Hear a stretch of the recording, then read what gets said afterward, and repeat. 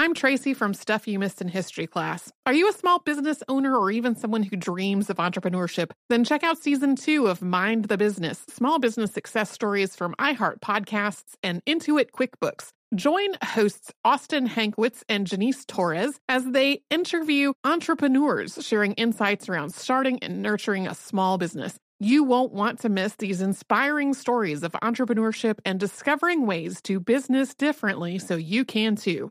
Planning your next trip? Choice Hotels' family of 22 brands has over 7,400 locations and the perfect hotel for any traveler you want to be. Like a Cambria Hotel serving up locally inspired craft cocktails for all my folks who maybe want to meet up and talk about Mad Royals. Check into a Radisson Hotel with flexible workspaces for you strivers who listen during business travel. Or a Comfort Hotel with free hot breakfast, family-friendly pools, and big spacious rooms for the parents who listen with their kids and need a little retreat. What are you waiting for? Join Choice Privileges and start earning points toward your next stay. Find a stay for any you when you book direct at choicehotels.com, where travels come true.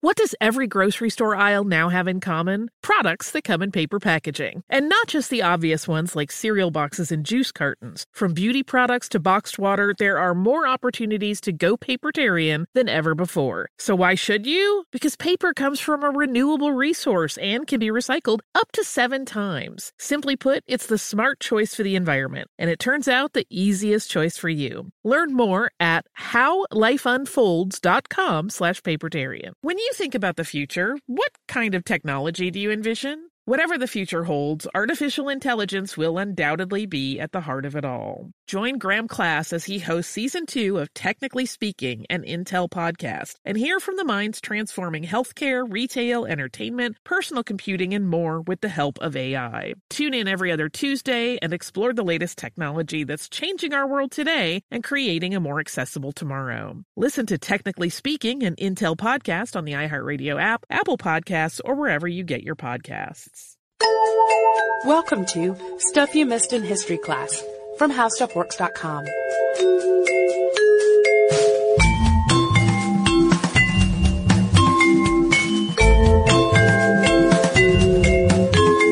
Hi, and welcome to the podcast. I'm Tracy V. Wilson. And I'm Holly Fry. Holly, can I tell you a story? Please do. It's about what we're going to talk about today. My other half, Patrick, his parents got married in New Orleans in the mid-1960s, and they had to submit documentation of their race in order to get a marriage license. That seems so bizarre to me. Me too. He doesn't remember the details, and unfortunately his parents have both passed away, so he can't ask them. But in his memory, they each had to prove that they weren't more than 1/8 black, or in the language of the time, Negro. If either one of them had been one race and the other not, their marriage would have been a felony in Louisiana as well as in many other states. So this law that we are talking about today, or a series of laws, the anti-miscegenation laws that were in the South at the time, they were affecting a lot of people of every race, even though the laws themselves were mostly focused on marriages with one white person and one person of another race. So in the discussion of Loving versus Virginia, which we're going to talk about today, it often is focused on the civil rights movement and what the ruling meant to African Americans, which is absolutely a right way to look at it, because anti-miscegenation laws were horribly demeaning to African American people. It was also a law that applied to the rights of everyone of every race.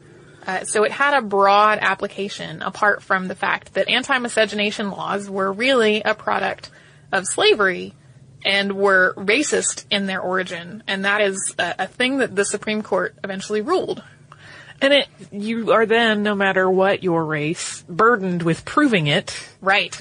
Just to be with the person you want to spend your life with. Yes. Which is a bizarre hoop to have to jump through. It is. I knew that there were anti-miscegenation laws in effect in a lot of the United States before Loving versus Virginia. I did not realize that there were states that had sort of a proof step before you could marry someone. So. Yeah, I mean, there have been the blood tests and the blood other tests, elements, but the proof of your racial heritage is... Yeah, proof of race was a new one. I would think that would be, in some cases, hard to prove. That is one of the things that came up before the Supreme Court. So we're going to start back at the Lovings in this part of this story. After getting the letter that Mildred Loving sent to them in 1963 asking them for help, the ACLU referred the Lovings to Bernard S. Cohen, who we quoted in the first part of this podcast as saying that when he told the Lovings that their case was probably going to go to the Supreme Court, his jaw dropped. It had been 4 years since the Lovings' guilty verdict, and Virginia law required appeals to be filed within 120 days. So, since their sentence had been suspended, as long as they stayed outside of Virginia for 25 years, Cohen determined that the case could be reopened if they violated that court order. So they came home for a visit and were arrested. And Cohen filed a motion before Judge Bazile on November 6, 1963, asking for the charges to be dismissed. He was arguing that the law was unconstitutional. He cited that it violated the Equal Protection Clause of the 14th Amendment and denied the Lovings the fundamental right of marriage. Judge Bazile did not act on this motion. And months went by. Cohen met during this time civil rights lawyer Philip J. Hirschkopf. Hirschkopf and Cohen had both been students of Chet Antew at Georgetown when they were studying law. So Hirschkopf joined Cohen's firm, and they worked together on the Loving case for the next 3 years. And the two attorneys together filed a motion in federal court in October, on the 28th of October in 1964, asking a panel of judges to address Judge Bazile's refusal to act. The judges directed Judge Bazile to make a ruling, or the case would automatically be moved to federal court. They also ruled that Mildred and Richard could return to Virginia together while the case was in progress. So that was kind of a big shift in what had already been established. Right. They moved to a racially mixed neighborhood in King and Queen County, Virginia. Their home life was pretty quiet. As we talked about in the first episode, it was a region of Virginia that did not get a lot into each other's business racially. That's sort of how it was reported. That people kind of let each other mind their own business. So their home life was pretty quiet. But Cohen and Hirschkopf became the targets of threats and harassment because of their representation of the Lovings, and some of it was related to their both being Jewish. So while the Lovings were having a pretty quiet home life while stuff was in the works, their attorneys were really getting a lot of harassment. And then finally, on January 22nd of 1965, so several months have gone by at that point, Judge Bazile issued an order denying Cohen's motion. In it he stated, quote, "Almighty God created the races white, black, yellow, Malay, and red. He placed them on separate continents, but for the interference with his arrangement there would be no cause for such marriages. The fact that he separated the races shows that he did not intend for the races to mix." This quote became infamous. Yes. It was cited repeatedly as an example of racism, essentially. Cohen and Hirschkopf appealed, and they asked for the case to be heard in federal court. Instead, it was heard in the Supreme Court of Appeals in Virginia, which denied the Lovings' appeal in March of 1966. So the next step, Supreme Court. Cohen and Hirschkopf filed a notice of appeal with the U.S. Supreme Court on July 29, 1966. Melvin L. Wolfe and David Carliner, who were both prominent ACLU lawyers, helped them prepare the statement and the brief that followed. And since they were appealing a lower court's ruling, the attorneys had to prove that a federal or constitutional issue was at stake. So Cohen and Hirschkopf built an argument that focused on the racial integrity statute as discriminatory, denying the due process and equal protection guaranteed under the 14th Amendment, as well as other basic civil rights. Virginia's racial integrity statute included 10 sections, while Mildred and Richard had only been charged with breaking 2 of them. Cohen and Hirschkopf's 20-page statement referred to all 10 sections of the code in the hope that the Supreme Court would overturn the whole thing. They justified this by saying that if only those 2 parts were stricken down, then Mildred and Richard would just be found guilty of one of the other parts and stripped of their right to marry again. They also cited the Supreme Court's ruling in Brown versus the Board of Education and McLaughlin versus Florida, which was school integration and different treatment of race in adultery and lewd cohabitation from our previous episode. So they cited those rulings, among others. Cohen and Hirschkopf's statement also explained how the law was disrupting the Lovings' lives. They couldn't live together in their hometown and raise their children.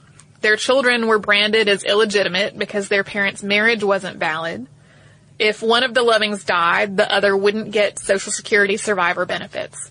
And their children wouldn't automatically inherit their property if their parents died. So basically, the Lovings are being excluded from legal protections that are granted to other families because of their race.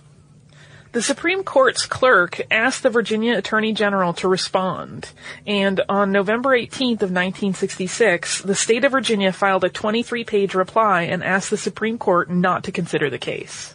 The state's argument was that the law didn't violate the 14th Amendment, and that the framers of the amendment did not intend for it to keep states from regulating marriage. And Virginia argued that numerous other decisions by both state and federal courts had upheld anti-miscegenation statutes already. The state of Virginia also asked the court not to consider any of the 10 sections of their anti-miscegenation code, other than the 2 under which the Lovings were actually charged. The Supreme Court got all of this information, and on December 12, 1966, it announced that it would hear the case, and that oral arguments would take place on April 10, 1967. So now we're getting to the actual Supreme Court hearings. Yes. So Cohen and Hirschkopf prepared for the Supreme Court case, along with several other ACLU lawyers and civil rights experts. And they conferred with psychologists and sociologists and biologists who all specialized in interracial relationships and the well-being of children with parents of different races. So the way that this works is that both parties submit a brief to the Supreme Court. The Supreme Court has time to review all of that before hearing oral arguments. So Cohen and Hirschkopf submitted a 40-page brief to the Supreme Court on February 17th of 1967, and it outlines 6 key points, and I'm just going to read them as they are written down in a book called Supreme Court Milestones, Loving versus Virginia by Susan Dudley Gold. So their points were: the entire 10 sections of Virginia's anti-miscegenation code should be abolished. Based on their history, Virginia's laws against interracial marriage were, quote, relics of slavery and expressions of racism. Laws against interracial marriage caused, quote, immeasurable social harm. Despite the historical record, the 14th Amendment did not exempt state anti-miscegenation laws from its requirements. Virginia's laws against interracial marriage were racially discriminatory and denied the Lovings equal protection of the laws, and the laws also violated the 14th Amendment's due process clause. And the brief went into detail about each of these points, arguing that the idea of racial purity, quotes, paralleled Hitler's hope of creating a super race, and that the laws were, quote, a present-day incarnation of an ancient evil. And they tied that into the concept of white slave owners raping their slaves. That they set up a caste system, and that the laws were tied to an idea of a pure race when there was really no proof that any such thing existed. That comes up a lot in the arguments, the idea of whether there is a pure race and why the focus on this pure race is on the white race and not other races. Cohen and Hirschkopf also noted in a footnote that had Pocahontas and John Rolfe been living in Virginia at that present time, they could not have married one another. The state of Virginia submitted a 52-page brief on March 20th of 1967, which was prepared by the state's legal team. Attorney General Robert Y. Button and Assistant Attorneys General Kenneth C. Patty and R.D. McElwain. Virginia's argument was, number one, that the law was not unconstitutional and that many other rulings had said so. That it was not the court's role to overturn rulings based on sociological, biological, and anthropological research. And that if the court did, that research would be contradictory. Virginia argued that the codes did not violate the 14th Amendment because it was not the intent of the framers of the 14th Amendment to include anti-miscegenation laws and its scope. The next 24 pages, so almost half of the document, was about the legislative history of the 14th Amendment. There were 5 additional amici curiae, friend of the court, not directly involved in the proceedings, but offering additional information, briefs. 4 were in the Lovings' favor, and 1 was in Virginia's favor. The one in Virginia's favor was written by the state of North Carolina. North Carolina had anti-miscegenation laws that were very like what was on the books in Virginia at the time. The only one of these that was actually permitted to argue before the court was the Japanese American Citizens League. The other briefs in favor of the Lovings were from the NAACP, the Legal Defense and Education Fund of the NAACP, which filed separately, and a coalition of Catholic bishops and other Catholic social organizations. These briefs were largely focused on equal protection and due process. The Catholic organization's brief added to that the anti-miscegenation laws violated the First Amendment by keeping people from exercising their religious freedoms, saying that marriage was, quote, a fundamental act of religion. The oral arguments took place on April 10th of 1967, and you can actually listen to the entire oral argument online, which Tracy has been doing a lot of. I listened to the whole oral argument, and we will put a link to that in our show notes if you would like to listen to it also. We're going to talk about the oral argument, both the part that was in the Lovings' favor and the part that was argued for Virginia. So for the Lovings, Cohen and Hirschkopf divided the time that they were allowed to have, with Hirschkopf arguing the equal protection portion and Cohen presenting the due process portion of their argument. Hirschkopf was only about 2 years into his career, and to argue before the Supreme Court, a lawyer had to have been admitted to the highest court in the state or territory or the District of Columbia for 3 years. So Cohen had to move that Hirschkopf be admitted pro hoc vice, which is sort of a, just for this time, I would like this person to be able to argue this case with me. So it's a one-time dispensation, basically. He got a one-time dispensation. He's really early in his career at this point. So Hirschkopf went first, with his points on equal protection and on the race hysteria that had prompted the Virginia codes in question and other codes similar to it. He started right out of the gate with classifying the racial integrity statute as a slavery law. He does not pull any punches with that either. That's one of the first sentences out of his mouth, is that the racial integrity statute is a slavery law. He also pointed out that a lot of the immigration and racial purity laws that had come into play at about that time happened when northern states were worried about the influx of Irish and Italian immigrants, and western states were worried about Asian immigrants. So these states that had worries about the immigration of people that were coming into their part of the country, they built on post-Civil War laws that were governing race. So, as sort of a side note here, that there's a whole lot of talk about the South in this case, because the anti-miscegenation laws were all in the South at that point. But there was racism in a lot of the rest of the world that directly fed into this whole argument. The idea of racial integrity was really tied to the idea of white supremacy, because in almost all cases, the primary focus of anti-miscegenation laws was preventing white people from marrying people of other races. So the focus was on keeping the white blood pure and not that of other races. And he wrapped up his argument with a reiteration that the laws in question, again, he was like, slavery. He circled right back to that slavery law point. That's kind of how he bookended his whole presentation. Right. Cohen followed, and his argument was about due process. There was more back and forth between Cohen and the Supreme Court justices than with Hirschkopf.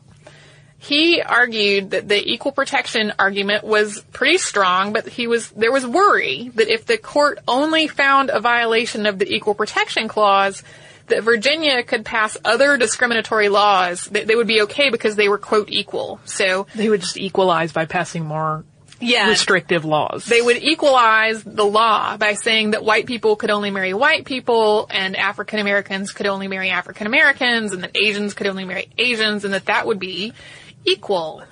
So they were building a due process argument to try to counteract that possibility. Cohen also passed on Richard Loving's famously quoted line to the court as an example that even a layperson has a fundamental understanding of what's fair, and he tied that into the idea of due process. And that quote from Richard Loving was, "Tell the court I love my wife, and it is just unfair that I can't live with her in Virginia." Justice Potter Stewart questioned Cohen about how this due process argument might apply to, for example, first cousins or siblings marrying. And Cohen responded that states could still make marriage laws based on reasonable reasons, but that making them based on race was in fact not reasonable. He argued that the 14th Amendment was an amendment written as protection against racial discrimination, and in that light, it applied very clearly and strongly to the Loving case. Cohen called race, quote, just not acceptable grounds, but an arbitrary and capricious ground for denying marriage. They spent a great deal of time discussing the idea of cousins marrying in the actual case. Yeah, when you listen to the oral argument, there's a fair amount of questioning about whether this precedent would apply to other things that are regarded as not okay, like the age or how closely people are related, that sort of thing. And so there's a pretty good amount of back and forth between the justices and Cohen when talking about that part of it. Cohen also poked a hole in the state's argument that there had been debate about anti-miscegenation laws in the context of the passage of the 14th Amendment. He noted that all of that debate really happened in the context of the Civil Rights Act of 1866, not the 14th Amendment. He called the racial integrity statutes in Virginia, quote, odious to the 14th Amendment. I'm Tracy V. Wilson from Stuff You Missed in History Class. Did you know small businesses make up 99.9% of all businesses in the United States? The world is powered by entrepreneurs, and if you're a small business owner or even someone dreaming of starting your own business, then you'll want to check out Season 2 of Mind the Business, small business success stories from Ruby Studio, from iHeartMedia, and Intuit QuickBooks. And every episode, hosts Austin Hankwitz and Janice Torres talk to entrepreneurs about how they've grown from the lessons of launching and nurturing a small business and how they have found success being their own boss. From the excitement of first starting out to finding the right tools and resources to process invoices and payments like QuickBooks Money, you won't want to miss these inspiring stories of entrepreneurship and discovering ways to business differently so you can too. And if you're a small business owner or even someone dreaming of starting your own business, then you'll want to check out Season 2 of Mind the Business, small business success stories from Ruby Studio, from iHeartMedia, and Intuit QuickBooks. Planning your next trip? Choice Hotels has a stay for any traveler you want to be, with 22 brands and over 7,400 locations. Whether you're a business traveler, a family road tripper, someone who wants to seek out history and maybe make your own, or just planning a quick getaway, Choice Hotels has a stay for any you. Like a Cambria Hotel, where you can be a cocktail connoisseur and sip locally inspired craft beverages at downtown locations in the center of it all. This is a fun way to visit cities with a lot of history and a lot of fun in mind. Or a Radisson Hotel for all our productivity powerhouses out there. With flexible workspaces and on-site restaurants, you'll get the most out of your work trip. You'll get the coffee, the Wi-Fi, and the work done. And we can't forget about Comfort Hotels. Imagine you're a family road tripper, waking up in your big spacious room and then heading down to a free hot breakfast for the entire family, including waffles. So you'll be well fed and ready for the day's adventure, even if that's just relaxing. After that, you're spending all afternoon relaxing by the pool. You deserve it. What are you waiting for? Join Choice Privileges and start earning points toward your next stay. Find a stay for any you. Book directly at choicehotels.com, where travels come true.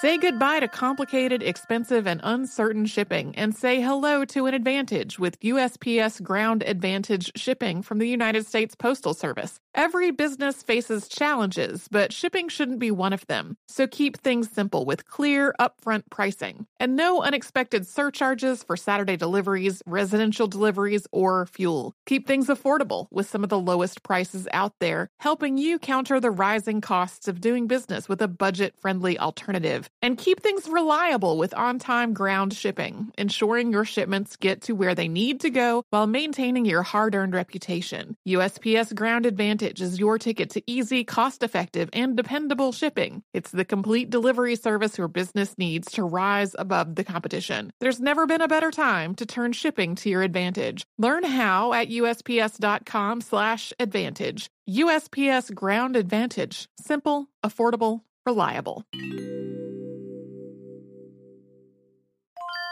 When you think about the future, what kind of technology do you envision? Whatever the future holds, artificial intelligence will undoubtedly be at the heart of it all. Join Graham Class as he hosts Season 2 of Technically Speaking, an Intel podcast from Ruby Studio in partnership with Intel. Explore the future of technology that's rapidly evolving our world today with the help of AI. There is still so much work and research needed to fully understand the power and potential of AI, and Intel is at the forefront of implementing AI in revolutionary revolutionary technology that's changing the world we live in for the better. In each episode, Graham interviews the minds transforming medicine and healthcare, retail, entertainment, personal computing, and more, while pioneering new uses for AI in these spaces. Tune in every other Tuesday and explore the latest technology that's changing our world today and creating a more accessible tomorrow. Listen to Technically Speaking, an Intel podcast on the iHeartRadio app, Apple Podcasts, or wherever you get your podcasts.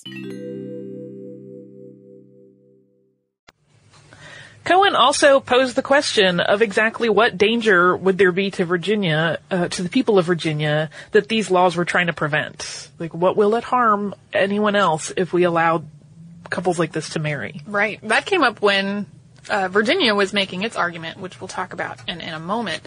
First, there was the one other person who was allowed to make an argument for the Lovings in the oral arguments. That was William Marutani, who was the attorney for the Japanese American Citizens League, and he got 15 minutes to speak to the Supreme Court. He made a personal appeal as a Nisei, which is an American person born of Japanese parents. And his point of view was that made him one of the very few people in the courtroom, apart from the other Nisei who were watching, who could definitively say what their race was all the way back. In the melting pot of America, he said, it would be just about impossible to prove that you had, quote, no trace whatever of any blood other than Caucasian, which is what the Virginia law required. He also noted that anthropologists really reject the idea of, quote, a pure race, but that with scholars saying there's no such thing as a pure race, the state of Virginia would have lay people assigning race to people using their physical features, which have, quote, no legislative purpose. Marutani also repeated the argument that the Virginia law was clearly about white supremacy, since the laws only governed the purity of white people's blood and were not concerned with anyone else's racial purity. He also kind of nods to the reluctance that we talked about before that the court had seemed to show in getting into race relations, because Marutani noted that striking down anti-miscegenation laws wasn't going to make anyone do anything they didn't want to do. That wasn't going to make people have to go marry someone of another race if they didn't want to, the way it had made schools integrate when people didn't want to. So instead, what was going to happen if they struck down anti-miscegenation laws was to restore the freedom of choice to everyone, including people who didn't actually agree with intermarriage between the races. And that concluded the arguments in favor of the Lovings. And then for the Commonwealth, Virginia Assistant Attorney General R.D. McElwain III presented the state's case. And he stressed again that the state's wish that the court focus just on the two parts of the statute that Richard and Mildred had been found guilty of breaking. Chief Justice Earl Warren started questioning him pretty early in his presentation. And he asked about the provision in Virginia law that a white person could marry a, quote, North American Indian if that person had less than 1/16 Indian blood. McElwain said that was a special provision and that he himself could see some constitutional problems with it. But he claimed that the reason that the law in Virginia was focused on white people marrying black people was because 79% of the Virginia population was white and 20% was black, leaving the remaining 1% kind of not really worth worrying about in terms of racial purity. That was almost his exact words. He was like, well, you've got 79% who are white and 20% who are black, and the remaining 1% is not really a lot to worry about. Not germane to their thinking. He argued that the law was equal because black people couldn't marry white people and white people couldn't marry black people. So he just kind of inverted it and said, see, that's equal. Right. It's the same for both sides. The court then asked him whether an interracial couple who had lived somewhere else and gotten married and then moved to Virginia would be breaking the law. So if you lived in Virginia and then you moved somewhere else went somewhere else to get married and then came back to Virginia to skirt the law, that was illegal. And his argument was that no, it would not be illegal, but then there was some discussion about whether states needed to recognize marriages that were valid in other states, but not valid in that particular state. And they went back and forth about that for a while. And then McElwain went on to make two main arguments. First, he reviewed the history of the 14th Amendment and its passage at length, saying that the debates leading to its passage showed it was not intended to prevent anti-miscegenation laws.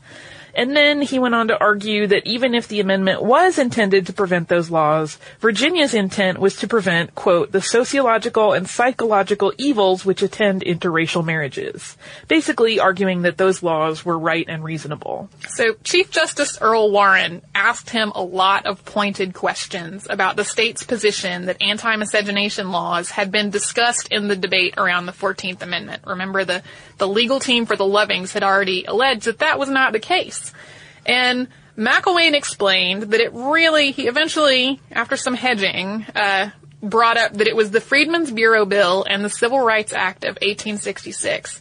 But he argued that the language from those two things had made it in whole cloth into the 14th Amendment, meaning that people didn't discuss them in the 14th Amendment discussions because they had been already discussed and decided on elsewhere. So why continue to talk about it?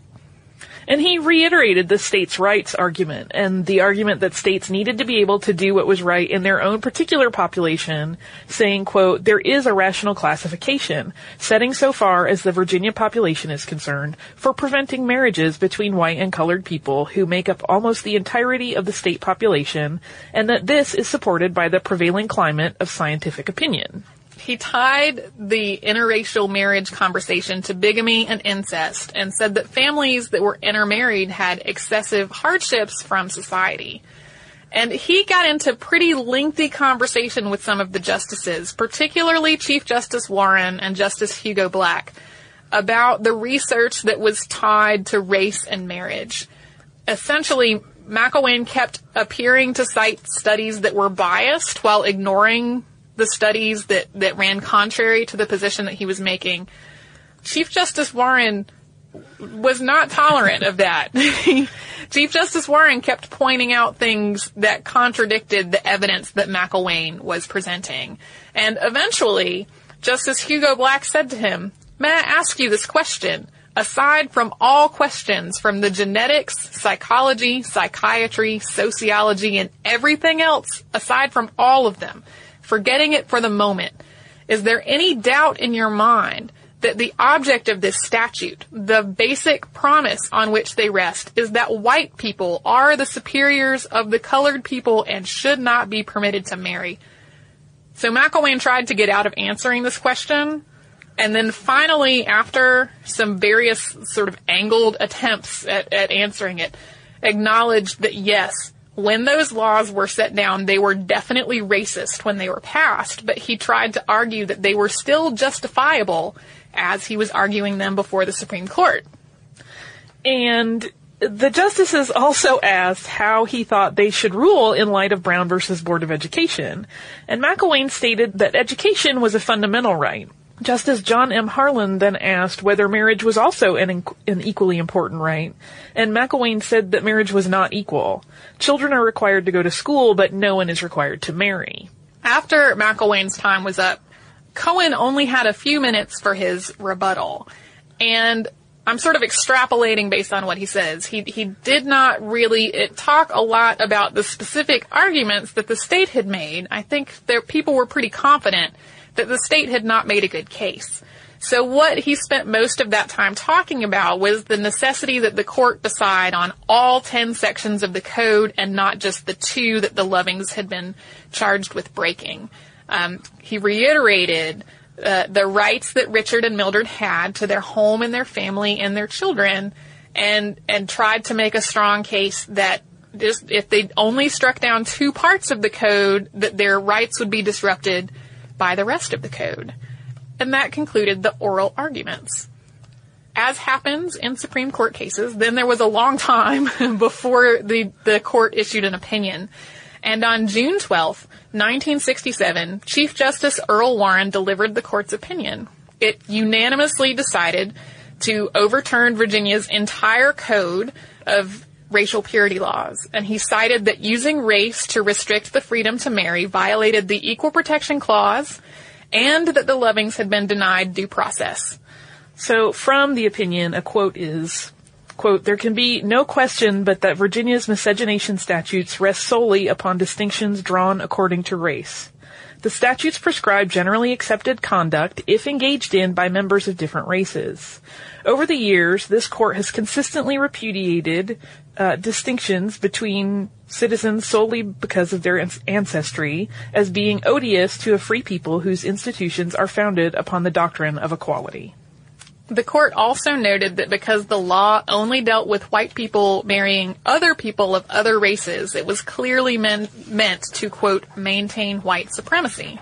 And also from that opinion, another great quote is that marriage is one of the basic civil rights of man, fundamental to our very existence and survival. Justice Stewart also noted in a separate opinion that a state law cannot make an act a crime because of the race of the person doing it. So you can't take a generally legal activity and make it illegal because of the race of the person. This decision voided all of the anti-miscegenation laws in all 16 states that were still banning interracial marriages at the time. So, huge change. Giant change. In the legal status of marriage in many, many places. Yeah. The Warren Court was pretty sweeping in a lot of ways, and this is an example of that. So what happened next, Holly? Well, even though the court's ruling voided the anti-miscegenation laws, a lot of those laws remained on the books in several states for some time. So Virginia repealed them in 1968, but still had definitions of different races on the books until 1975.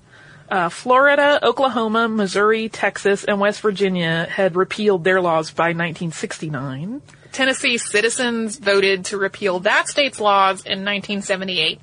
Mississippi had a ban on interracial marriage in its state constitution until 1987. South Carolina had a section in its constitution barring marriages between white people and anyone with more than 1/8 African blood until 1998. Alabama was the last state to repeal its anti-miscegenation laws, and that was in 2000 after a popular vote. 60% had voted in favor of repeal. So you'll still see sometimes stories come up in the news of people who are denied marriage because of their race. But at this point, if someone does that, it is illegal. Yeah. And we can talk about the Lovings. What happened to them? So they moved back to Central Point, to their hometown where they always wanted to be and always wanted to raise their children. And they kind of laid low after that. They stayed out of the spotlight. They didn't become, I think if this had all happened today, it would be very different because they would probably be hounded by reporters and reality TV producers. Right. If nothing else, they would probably have been, in today's time, really pressured to become sort of evangelists for the civil rights movement. But they politely declined the media spotlight after they moved back. Sadly, they were in a car accident in 1975 in which they were hit by a drunk driver, and Richard was killed, and Mildred lost the sight in one eye. She later died in pneumonia in May of 2008. There was a 1996 TV movie made about their story called Mr. and Mrs. Loving. And then there was another on HBO, a documentary called The Loving Story, and that premiered just last year on Valentine's Day, so Valentine's Day of 2012. And it will actually be out on DVD shortly. I really wanted to watch it before doing this episode, but it was not available to me by any legal means. So you will have to wait until May 28th. Yes. June 12th is the anniversary of the Supreme Court's ruling, and it is unofficially celebrated as Loving Day. And also, Mildred, who really... She didn't give a lot of interviews. She pretty much kept to herself especially after her husband's death. She gave a statement about the freedom to marry in 2007, so about a year before her death. And her statement, here's an excerpt of it. "Surrounded as I am now by wonderful children and grandchildren, not a day goes by that I don't think of Richard and our love, our right to marry, and how much it meant to me to have that freedom to marry the person precious to me, even if others thought that he was the wrong kind of person for me to marry. I believe all Americans, no matter their race, no matter their sex, no matter their sexual orientation, should have the same freedom to marry. Government has no business imposing some people's religious beliefs over others, especially if it denies people's civil rights. I am still not a political person, but I am proud that Richards and my name is on a court case that can help reinforce the love, the commitment, the fairness, and the family that so many people, black or white, young or old, gay or straight, seek in life. I support the freedom to marry for all. That's what loving and loving are all about. I love her. That is my one personal side that is not based on any documented research. I think that's lovely. It is. It's quite a legacy for someone to leave. Yeah, and that's why this case has been cited pretty often in the Defense of Marriage Act and Proposition 8 cases that are before the Supreme Court as we record this. The Loving versus Virginia case has been cited a lot, but I don't know that many people really know the whole story of that, so I hope people have enjoyed learning about it in this episode.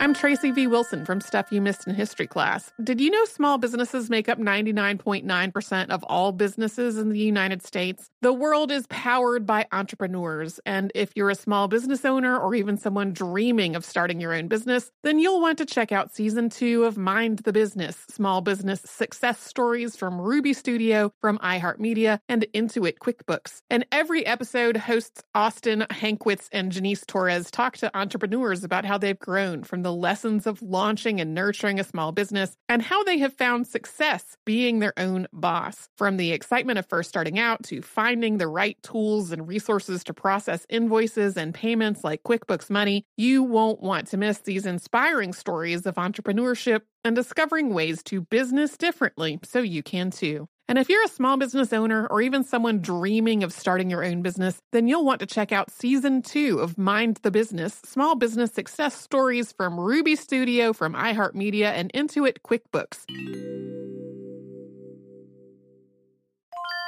Planning your next trip? Choice Hotels has a stay for any traveler you want to be, with 22 brands and over 7,400 locations. Whether you're a business traveler, a family road tripper, someone who wants to seek out history and maybe make your own, or just planning a quick getaway, Choice Hotels has a stay for any you. Like a Cambria Hotel, where you can be a cocktail connoisseur and sip locally inspired craft beverages at downtown locations in the center of it all. This is a fun way to visit cities with a lot of history and a lot of fun in mind. Or a Radisson Hotel for all our productivity powerhouses out there. With flexible workspaces and on-site restaurants, you'll get the most out of your work trip. You'll get the coffee, the Wi-Fi, and the work done. And we can't forget about Comfort Hotels. Imagine you're a family road tripper, waking up in your big spacious room and then heading down to a free hot breakfast for the entire family, including waffles. So you'll be well fed and ready for the day's adventure, even if that's just relaxing. After that, you're spending all afternoon relaxing by the pool. You deserve it. What are you waiting for? Join Choice Privileges and start earning points toward your next stay. Find a stay for any you. Book directly at choicehotels.com, where travels come true.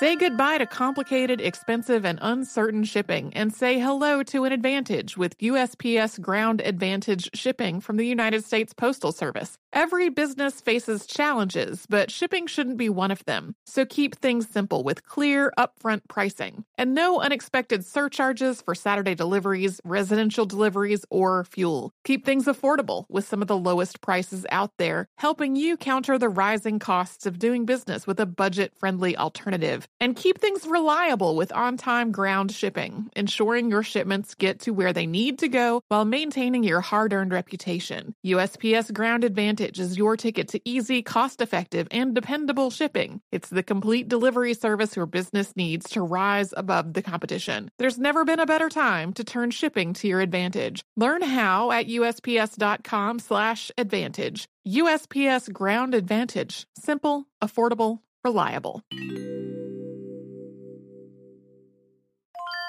When you think about the future, what kind of technology do you envision? Whatever the future holds, artificial intelligence will undoubtedly be at the heart of it all. Join Graham Class as he hosts Season 2 of Technically Speaking, an Intel podcast from Ruby Studio in partnership with Intel. Explore the future of technology that's rapidly evolving our world today with the help of AI. There is still so much work and research needed to fully understand the power and potential of AI, and Intel is at the forefront of implementing AI in revolutionary technology that's changing the world we live in for the better. In each episode, Graham interviews the minds transforming medicine and healthcare, retail, email, entertainment, personal computing, and more, while pioneering new uses for AI in these spaces. Tune in every other Tuesday and explore the latest technology that's changing our world today and creating a more accessible tomorrow. Listen to Technically Speaking, an Intel podcast on the iHeartRadio app, Apple Podcasts, or wherever you get your podcasts. And do you also have listener mail? I do. This listener mail is from Linda. Linda says, I just finished listening to your Trial of Goody Garlic podcast. I couldn't believe it when you stated that this incident took place in East Hampton. I had recently listened to your podcast on Johnny Appleseed and was surprised to learn that he grew up in Longmeadow, Massachusetts, where I have lived for the past 10 years. Side note, we did remark that there was a lot of Massachusetts happening in our recent episodes, and that was not intentional. It was just kind of a coincidence. So back to Linda's letter. Now another podcast taking place in Massachusetts again. East Hampton, which is just about 20 miles from here. Amazing. Oh, but wait, as I listened more, I realized that you probably meant East Hampton, which I believe is in Long Island, New York. However, this is only a guess, since the state where the East Hampton was never mentioned.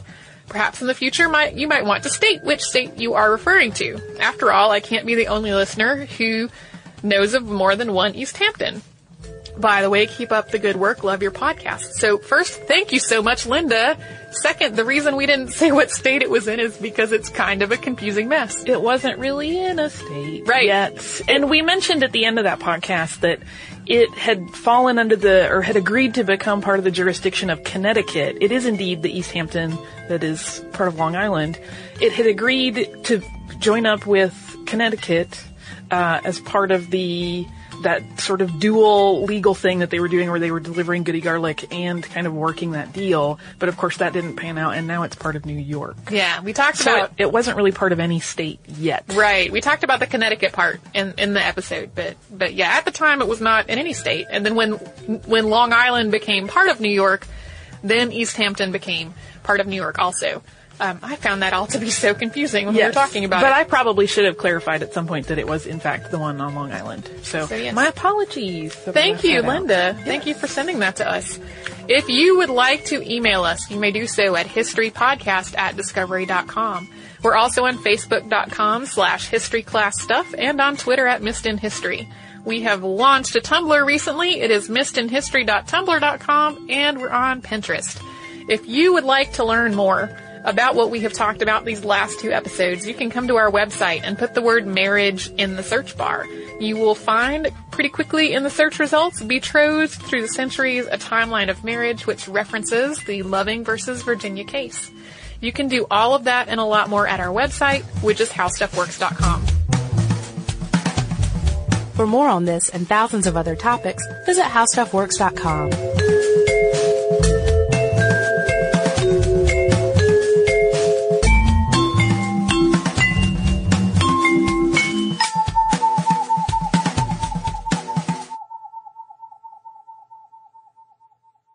Netflix streams TV shows and movies directly to your home, saving you time, money, and hassle. As a Netflix member, you can instantly watch TV episodes and movies streaming directly to your PC, Mac, or right to your TV with your Xbox 360, PS3, or Nintendo Wii console, plus Apple devices, Kindle, and Nook. Get a free 30-day trial membership. Go to www.netflix.com and sign up now. As important as choosing the right destination when traveling is choosing the right travel partner. Gene Fodor. Gene, was будет? But be careful, because the worst trips result when two partners have two different agendas. The CIA really need your help, Gene. Freeze, Americano. Gene, run! Listen to Fodor's Guide to Espionage on the iHeartRadio app, Apple Podcasts, or wherever you get your podcasts. Hi there, I'm Bob Pittman, Chairman and CEO of iHeartMedia. I'm excited to announce a new season of my podcast, Math and Magic, Stories from the Frontiers of Marketing. Our guests this season show us big risk can yield big rewards, like Rob Riley, the creative head of one of the world's leading advertising firms. I try to create environments where anybody can say anything without any judgment. Listen to a brand new season of Math and Magic on our very own iHeartRadio app, Apple Podcast, or wherever you get your podcast.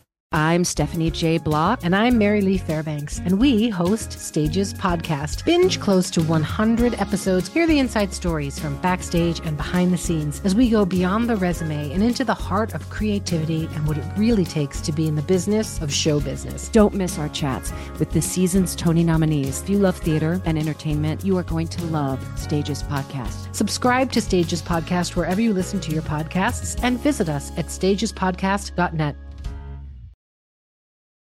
My whole life, I've been told this one story about my family, about how my great-great-grandmother was killed by the mafia back in Sicily. I was never sure if it was true, so I decided to find out. And even though my Uncle Jimmy told me I'd only be making the vendetta worse, I'm going to Sicily anyway. Come to Italy with me to solve this 100-year-old murder mystery.